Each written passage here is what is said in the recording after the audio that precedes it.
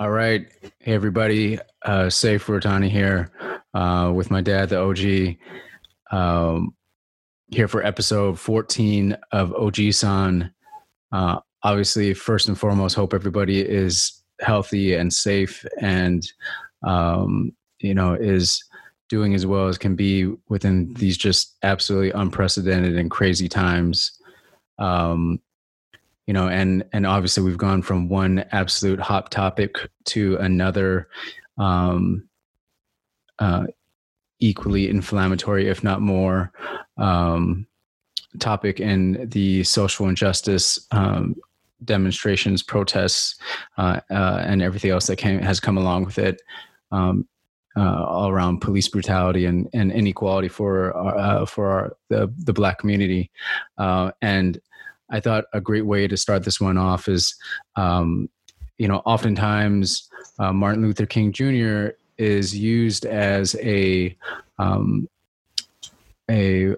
example of why nonviolent protest is the way, and a way to denounce violent protests and riots and looting and the potential impact that those bring along. So I found a video that I thought was really impactful, and I'll play that, and then would love to get your take on, on the video, on your experience with demonstrations and what it's meant before and what it means to be seeing them now. So here we go. And are socially destructive and self-defeating. I'm still convinced that non-violence is the most potent weapon available to oppress people in their struggle for freedom and justice. But riots do not develop out of thin air. Certain conditions continue to exist in our society, which must be condemned as vigorously as we condemn riots. In the final analysis, a riot is the language of the unheard. What is it that America has failed to hear? It failed to hear that the promises of freedom and justice have not been met. Social justice and progress are the absolute guarantors of riot prevention. So I finished with they are the absolute guarantors of riot prevention. So what do you think of that, Dad? That was over 50 years ago. Well, it's always been an issue of whether to call it a riot or call it a demonstration, an insurrection. And I think it's a matter of point of view. So from where I sit, I graduated high school in Gardena High School in 1965. So that was the time we had the Watts insurrection or the Watts riots. And I remember seeing tanks and National Guard standing on the street carrying rifles and wondering what's going on as you see the plumes of smoke from South Central, which was not that far from Gardena, a little bit north, as you know, up the 110 freeway. And then I myself actively involved in many, many demonstrations, ranging from those for social justice and equality and the social justice movement, which was right after the civil rights movement. It was born of the civil rights movement. And then we had the Black Panther Party and the Brown Berets and the Young Lords, and we had many Asian American organizations, whether it was Asian Americans for Action, Iwar Kuhn. There was many, many organizations involved in the beginnings of the social justice movements. And they were all linked with the anti-Vietnam War movement because so many American soldiers were dying, and like the situation today, disproportionately affected Black and Latino soldiers because they were the ones that were always walking point. But what manifested the anti-war movement was ultimately too many Americans were dying, and no one knew for what we were fighting anymore.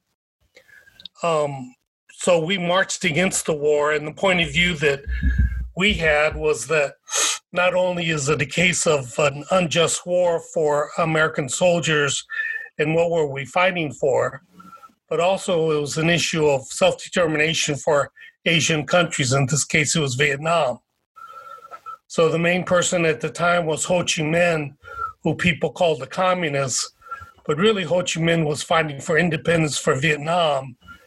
And at that time, after the French and then the American building of their empire after World War II, being the victors and Japan being pushed back by losing the war, then the Vietnamese and then support from the People's Republic of China were fighting against what was called American imperialism. So it wasn't just a case of bringing the boys home and ending the war, but it was about anti-imperialism and fighting for self-determination for Asian countries and Asian independence. And then after the Vietnam War, things changed for me because I became an elected official and on the Board of Education. That was in 1992 after the beatings of Rodney King. And then the police officers that beat him were exonerated, which kicked off the 1992 riots. And I remember driving down the 110 freeway because being a member of the Board of Education, we were having to monitor what was happening to our schools, none of which were burned or destroyed. But I remember driving down the 110 freeway, saying on my left and on my right, whether I was going north or I was going south, you could see plumes of smoke as if an air raid or a bombing attempt went overhead vis-a-vis airplanes and to drop bombs. There was plumes of smoke throughout the horizon. And then I've seen all kinds of demonstrations related to white police officers killing unarmed African Americans. And so the question that gets begged is, why is this one different than the ones that happened relative to Ferguson, Missouri, or Trayvon Martin, or Eric Gardner, or the many others that didn't get the publicity, let alone get taped or were talked about or videoed.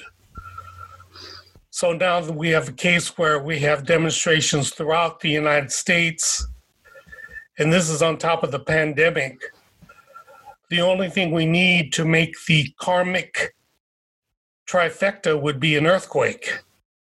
So with the pandemic, the nationwide and now worldwide demonstrations, anti-racism demonstrations, the only thing left is to have some real major natural disaster, which obviously I hope doesn't happen. Knock on wood. But what makes this different is that, in my opinion, it sort of manifests something that took place in the mid-1950s. What I mean by that is that in 1955, and this is always referenced relative to the beginnings, or really the coming together of the civil rights movement, is the murder and lynching of Emmett Till. Mm-hmm. And Emmett was a teenager who was born and grew up in Chicago. And in August of 1955, and I just wrote about this in a column for the Rafu Shimpo, he went down to visit relatives in Mississippi. This is 1955. And apparently bragging to some friends and relatives, he said he had a white girlfriend in Chicago. And that was unheard of in the South in 1955. So he was taunted and really, he was dared to speak to a white woman. And at the local store, after buying a candy bar, his friends overheard him call the white woman baby in a sort of an affectionate tone as he left the store. Well, the woman that was the clerk was white. Her husband was the store owner, and when he came home from a trip, she told him about Emmett Till and said that he had physically attacked her and had taunted her sexually. And her husband went and got his half-brother and searched out Emmett Till. They found him, they beat him, they shot him in the head, they mutilated his body, wrapped him with a chain onto a huge metal fan, and threw him in the Tallahatchie River.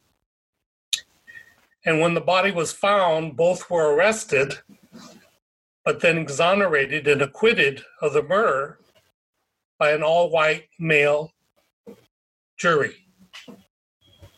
And this was so egregious, even in the South in 1955, that along with other things, it is credited with galvanizing the fledgling civil rights movement. So 2 recent racist acts that have been shared in the public eye because of cell phones having cameras is the issue involving the white lady in Central Park with an unleashed dog being admonished by an African-American male, Christian Cooper, who asked Amy Cooper, no relations, but the white woman, to leash her dog in the area where he was watching birds. He was a bird watcher. And she then weaponized the situation by saying that she was going to call the police, and she did, claiming that she was being attacked by a black woman, knowing that that would instigate, and as I said, weaponize a response that very well could have ended up with Christian Cooper being killed. Very much like what happened with Emmett Till, where the white woman knew if she complained to her husband about what Emmett Till did, he would pay the price, just as this white woman knew that if she complained, in this case to the powers that be, which were the police, that very well the likelihood that the same fate that Emmett Till suffered would be visited upon Christian Cooper. Then to add to that, to take the Emmett Till example to its complete extreme, the murder of Emmett Till was replicated by the murder of George Floyd. And it wasn't just that he was murdered unarmed by a white police officer, but the way in which it was done, where it wasn't out of a fear or really an anger on the part of the police officer. He matter-of-factly put his knee on George Floyd's neck, and in 8 minutes and 46 seconds, stopped him from breathing.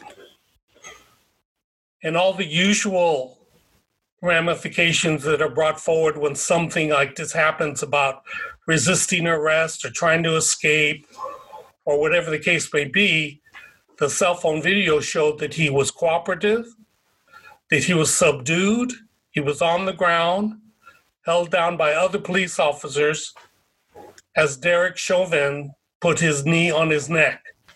So it wasn't just a murder. The symbolism of having someone's knee, or the term is putting your foot on their neck, means complete dominance and really is a reflection of the arc of racism directed at Black people for all these many centuries and years. And then to double down on the symbolism, President Trump invokes the term vicious dogs when talking about subduing the demonstrators, and he admonishes city mayors and state governors to dominate the demonstrators, which means put your foot on their neck. Right. So like Emmett Till's murder, so egregious, galvanized the civil rights movement, which changed the whole course of American history and world history. I mean, the demonstrators in Hong Kong have reorganized and taken over Tiananmen Square again, and they're probably singing "We Shall Overcome" with a Chinese accent. That's how broad and effective and far-reaching the civil rights movement was, that what we're seeing with all the demonstrations, the days involved, and I know there's been some wrongdoing and rioting and looting, and people have trying to take advantage of the demonstrations and sort of subvert their message. Fortunately, that hasn't happened. But hopefully, these two examples of what happened to Christian Cooper vis-a-vis Amy Cooper and the murder of George Floyd will not be in vain, but in fact will galvanize a movement for not only acknowledging that Black Lives Matter, but the issue of justice for all people and fairness for all people. And that's what makes this different. This is why this will not quietly dissipate into the night. This will not disappear. The ramifications will be much more far-reaching, and it's not a matter of just having the demonstrations dwindle and end, but out of it will be born policy, organizing efforts, other things that will bring this movement forward in sort of the modern-day civil rights movement. So it's not necessarily that. I mean, all of these injustices are horrible in their own right, but it's not that these specific instances are special is not the word, but it is the collective flashpoint that's happening based on where these number of instances that have happened in the last month or so. I think the state that we're in, with COVID-19 and people being, stuck at home, the ever-present frustration and anger and, just the lack of change that the Black community and people of color have dealt with when it comes to police brutality and injustices by law enforcement. All of that has become a flashpoint, and I think it's an interesting note because it's a little bit of a tangent, but from a business standpoint, there's a lot of businesses, there's a lot of noteworthy people that I think are hoping that this is just that it's going to hit a fever, and then people are going to, they're going to say what they're going to say. People are going to put out statements, and then it's going to fade away. Like Ferguson and like some other, some of our previous incidents. And you're saying that this is different, that this is going to actually, the cup is going to overflow on this one, and it's going to result in some actual strong, tangible, changes for our community, for the institutions, for the institutions involved. Yeah, you've used the term flashpoint. There's another term that's used called tipping point. Mm-hmm. And really, it's a part of a dynamic whereby the quantitative makes a leap to the qualitative. What I mean by that is that you can take a pot of water that you want to boil for ramen, for example. And there's a saying that a watch pot never boils. You put the pot of water on your stove and you turn on the flame, and you watch it and you watch it, and the flame is still hot. And you watch it and you watch it, and it just seems like it's never going to boil. But the more quantity of heat, the more duration of the heat, then you start seeing little bubbles come from the bottom of the pan, and the bubbles get bigger, and they start boiling, and then the water, solid liquid, makes a qualitative change into a gas, steam. And so all of these events And even though they talk about, a few bad apples or these individuals that have made mistakes or these individuals are the bad guy or the bad person, really the reason it keeps happening over and over, why did Eric Gardner 6 years ago use the term, I can't breathe? 6 years later, George Floyd says, I can't breathe. Mm-hmm. When Trayvon Martin was in that neighborhood and the self-identified law and order vigilante tells him to get out of the neighborhood and follows him and kills him, we have the situation with Ahmaud Arbery, where he's running through a neighborhood and self-identified, self-deputized individuals run him down and shoot and kill him. Why does the same thing keep happening? Right. It's because it's not based on individual acts. Those are the flashpoints. But that's why it's called systemic racism, because it's in the very fiber. Mm-hmm. And the last podcast we did was about anti-Asian violence and discrimination and prejudice because of the COVID-19 pandemic. And nowhere in any way is it comparable to what happened to George Floyd or the issues we're talking about today. But it's branches on the very same tree. The tree is called American racism.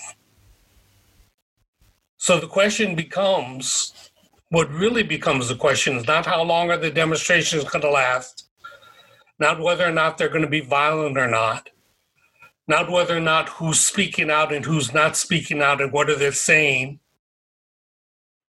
The question becomes, what are we going to do about it?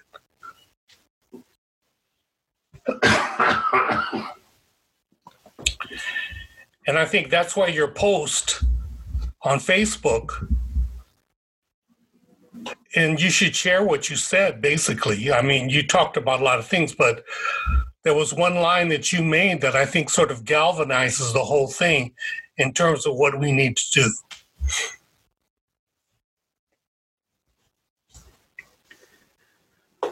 Let me pull it up here. Well, that's the title of my column in Rafushimpo. We need to do better. Yeah. So I'll read it real quick. So I have no answers, just literal tears as I watch 3 generations of Black men struggle with this. This is not a zero-sum game, and there's no perfect solution. But goddamn it, people, we need to be better. If this unprecedented last 3 months has taught us anything, is that we need to be better as a country, be better as a community, and be better as human fucking beings. It's not easy and far from it.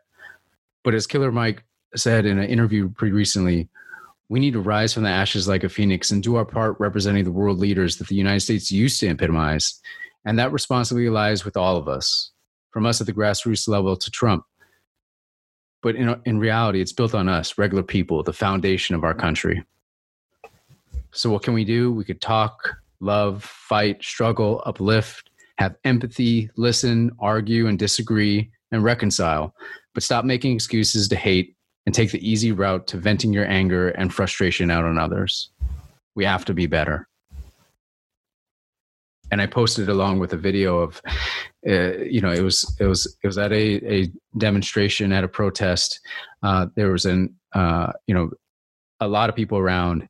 There was a old head Black guy, a middle-aged, he wasn't even middle-aged, he was in his 30s, another Black guy. And the older guy was just, he was fed up. He was like, I'm done with this. We've done this. We've demonstrated. We've written letters. We've done it all. Like, I have no more energy left. Like I'm ready to die here. He was at the end of his rope, and the middle-aged guy was like, I understand, I get it. And then he reached over and he pulled over a young guy, and he was like, this guy is 16. This is 16 years old. And I don't want him to go through what I'm going through. And I don't want him to go through what I'm going through and what you're going through. And it was a very honest moment. It was a very raw and unfiltered moment. And I think, I mean, the hardest thing of all this stuff is context, I think, and understanding, like, you can't put yourself in people's shoes unless you actually have walked in them. And you can't, on top of that, you can't walk in somebody's shoes and feel the effects of decades and decades of systemic racism, systemic institutional bricks stacked against you. It's just hard, and it's an impossible task. But seeing a video like that, I think it really hit home. And in the end, it's you know, and like your article, your column, it's we got to be better. Like, stop all the excuses. Like, let's be better. And yeah, that's what, you know, at that night anyways, that's really what spoke to me. Well, you know, say that there is going to be, when I was in the state legislature, a lot of my colleagues, you could tell what kind of legislation they were going to introduce, because it was based on whatever the headline was in the newspaper the day or weeks before. That would give them the idea of what to do legislatively. But if you look at things like the civil rights movement, where years and decades of work and sacrifice led to the Equal Rights Act, the Civil Rights Act, and the Voters' Rights Act, or you look at the redress reparation movement, starting from pilgrimages and educational programs on what took place, because so many people didn't know about it and the Japanese American community didn't want to talk about it. Then more and more work was done and movements were built. And then it manifested itself in the redress reparations bill. And the most important part of it wasn't the reparations part. The most important part of it was the apology from the United States government.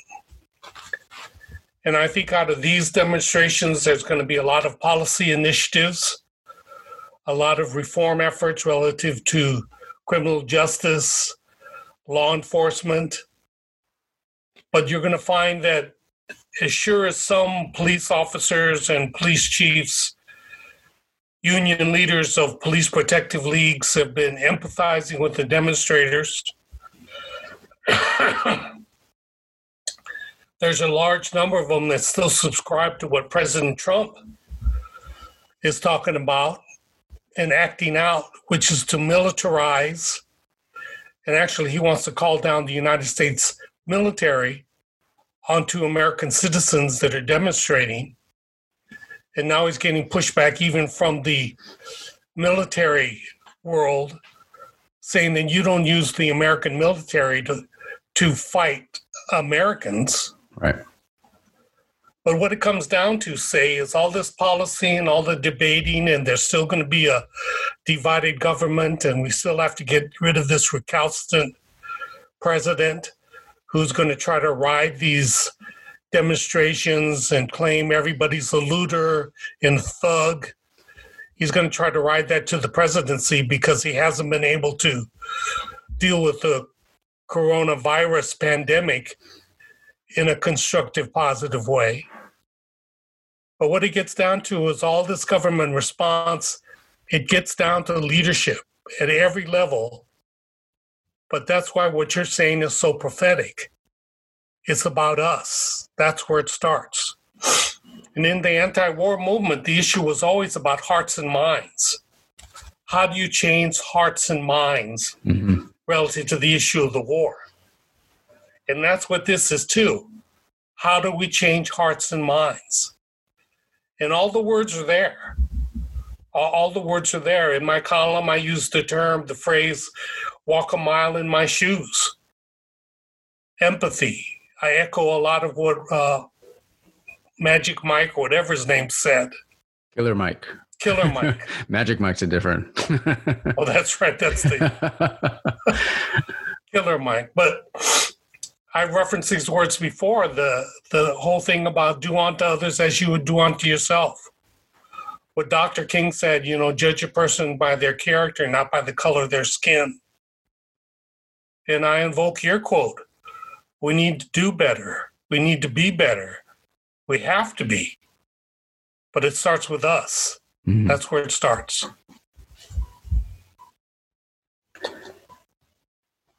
I think there's a lot of different ways that people can be involved. And, before we get too far away from it, I did want to get your take on I feel like people get distracted by the violent, destructive part of riots and the looting that comes along with it. There's a post that was going around that was tried to give people perspective and check them on their outrage, and it was your sentence shouldn't be what happened to what happened to the guy getting killed was horrible, but I hate seeing our businesses getting burned and I hate people stealing. And the post was, no, you need to turn it around. You need to say it is horrible that businesses are burning and people are stealing, but it's worse that somebody lost their life due to police brutality. And and it's headline driven, and the pundits are pushing it different directions on both sides of the aisle. But what's your take on the effectiveness of? I mean, protest on my terms is some of the biggest bullshit you hear. Like, no, you need to protest like how I want you to protest, right? But do you think it's effective? Do you think it's required? Do you think? I mean, Malcolm X and Martin Luther King Jr. Could be seen as a yin and yang of sorts when it came to how they their different approaches to the civil rights movement. I think peaceful protest and also more destructive, violent protest can be seen as that yin and yang. So what do you think? Do you think it's effective? Do you think it's necessary? Do you think it's people just got it's kind of collateral damage? It's our good friend, your uncle, and my good friend Bob Miyamoto sent me a video of Trevor Noah, the TV comedian, and his show that is the political show. I forgot the name of it. But he talks about how can you expect people to honor a social contract, meaning a societal agreement we have that I'm going to follow the rules, I'm going to follow the laws for the most part. But that contract is based upon you doing the same thing. Right. So how can you expect people to follow this social contract, follow the rules and the laws, when the flashpoint, as you described it, was someone that's supposed to protect and to serve, a police officer, doesn't follow the laws that he's supposed to uphold, and he kills somebody. So this whole thing of holding people accountable to the same social contract really has to be looked at, not as an excuse for doing bad things, but to understand what's going on. So demonstrations in the American political landscape have its place. But the one thing that all this funnels into is a protracted effort to make change. And that's a marathon. It's not a sprint. To make this kind of quantitative change that makes a qualitative leap and changes values, changes people's hearts and minds, like the civil rights movement did, not for everybody, but enough to change the course and the path that the United States was on at that time, in order for this aspect of the social justice movement to do the same thing, it's going to take a lot of hard work that's going to go beyond going out on the street. People are going to have to go to the polling place. We're going to have to get rid of Trump. We're going to have to demand that whoever gets elected, Joe Biden and company, we have to hold their feet to the fire to make change. And we have to really look at ourselves in terms of our value system. People need to go to Cornel West. Dr. Cornel West, Professor Cornel West, who's talking right now, and he's talking about the social experiment called American democracy, and that it's failing. I mean, we've tried black faces in high places. That's the term he's used. What did that do? We've tried a lot of things, and people are coveting all this material wealth. How much money do you need? How many things do you need? How rich does Jeff Bezos need to be? I mean, how much does people need to have? And that's on an individual level, like you, me, and our families, to the 1% that Bernie kept talking about.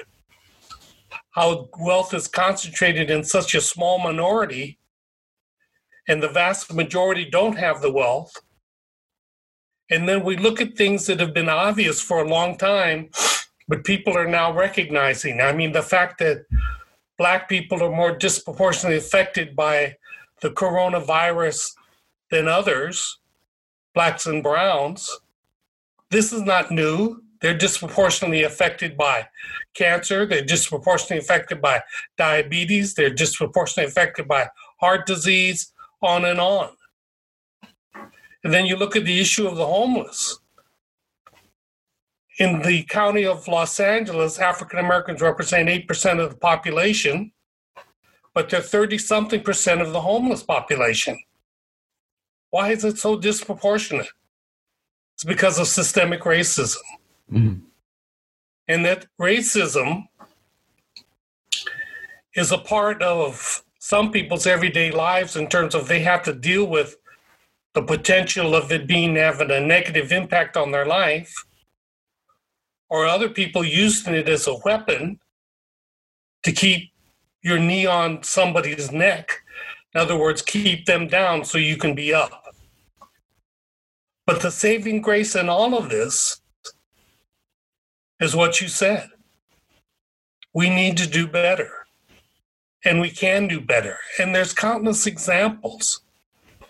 And if the good-meaning people that believe in equality, equity, and justice embrace this and act on it in their own lives in an everyday way, they want to go to a demonstration to walk in somebody else's shoes, walk in their shoes in a demonstration, walk in the shoes in their community.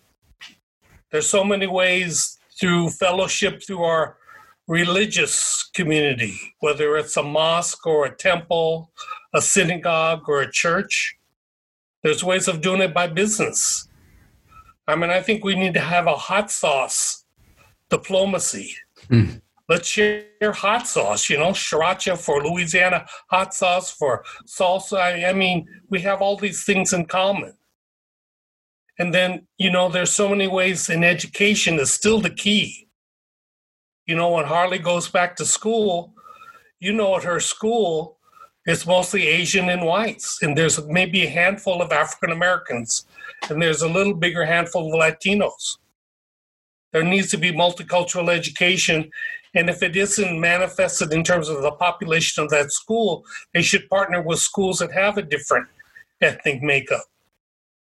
And then as individuals, we need to reaffirm basic courtesy, saying hello, thank you, excuse me, acknowledging people, looking people in the face, looking them in the eye. If someone tells me it's not my culture to look someone in the eye, well, you need to jettison that culture, because we need to look each other in the eye, particularly if we're wearing a face mask because of COVID-19. That's the only thing you can see is their eyes. That's right. And then as Asians, that's going to really make us stand out because that's the thing that's always referenced relative to why we're looking different. So there's all these ways we need to do it. And so I think you should have a hashtag. Hashtag we need to do better. That needs to be our watchwords. That needs to be our clarion call. We need to do better. We can do better. We have to do better.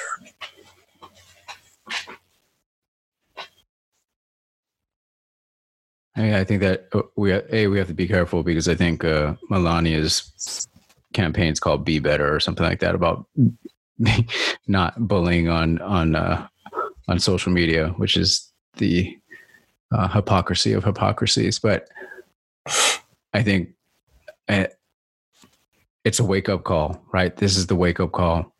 We got to do stuff, and I don't think we should be judging anybody. Like, do what you can, do what's in your heart, but also break away from those societal norms, those personal norms that you have. Take a step back and really think, like, what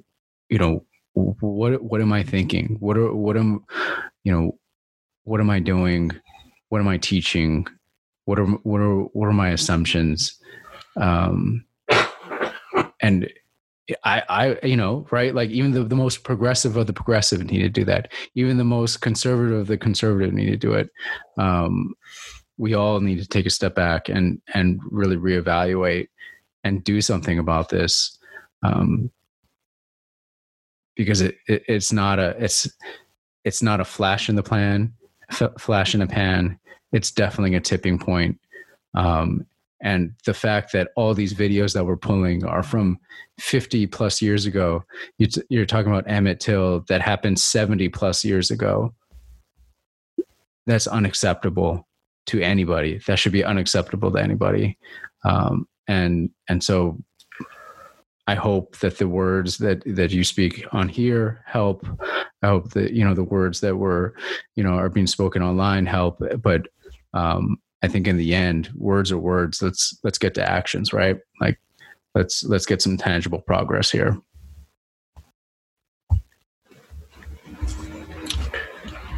That happens to be the tagline on my column. The words are meaningless unless we lead by example.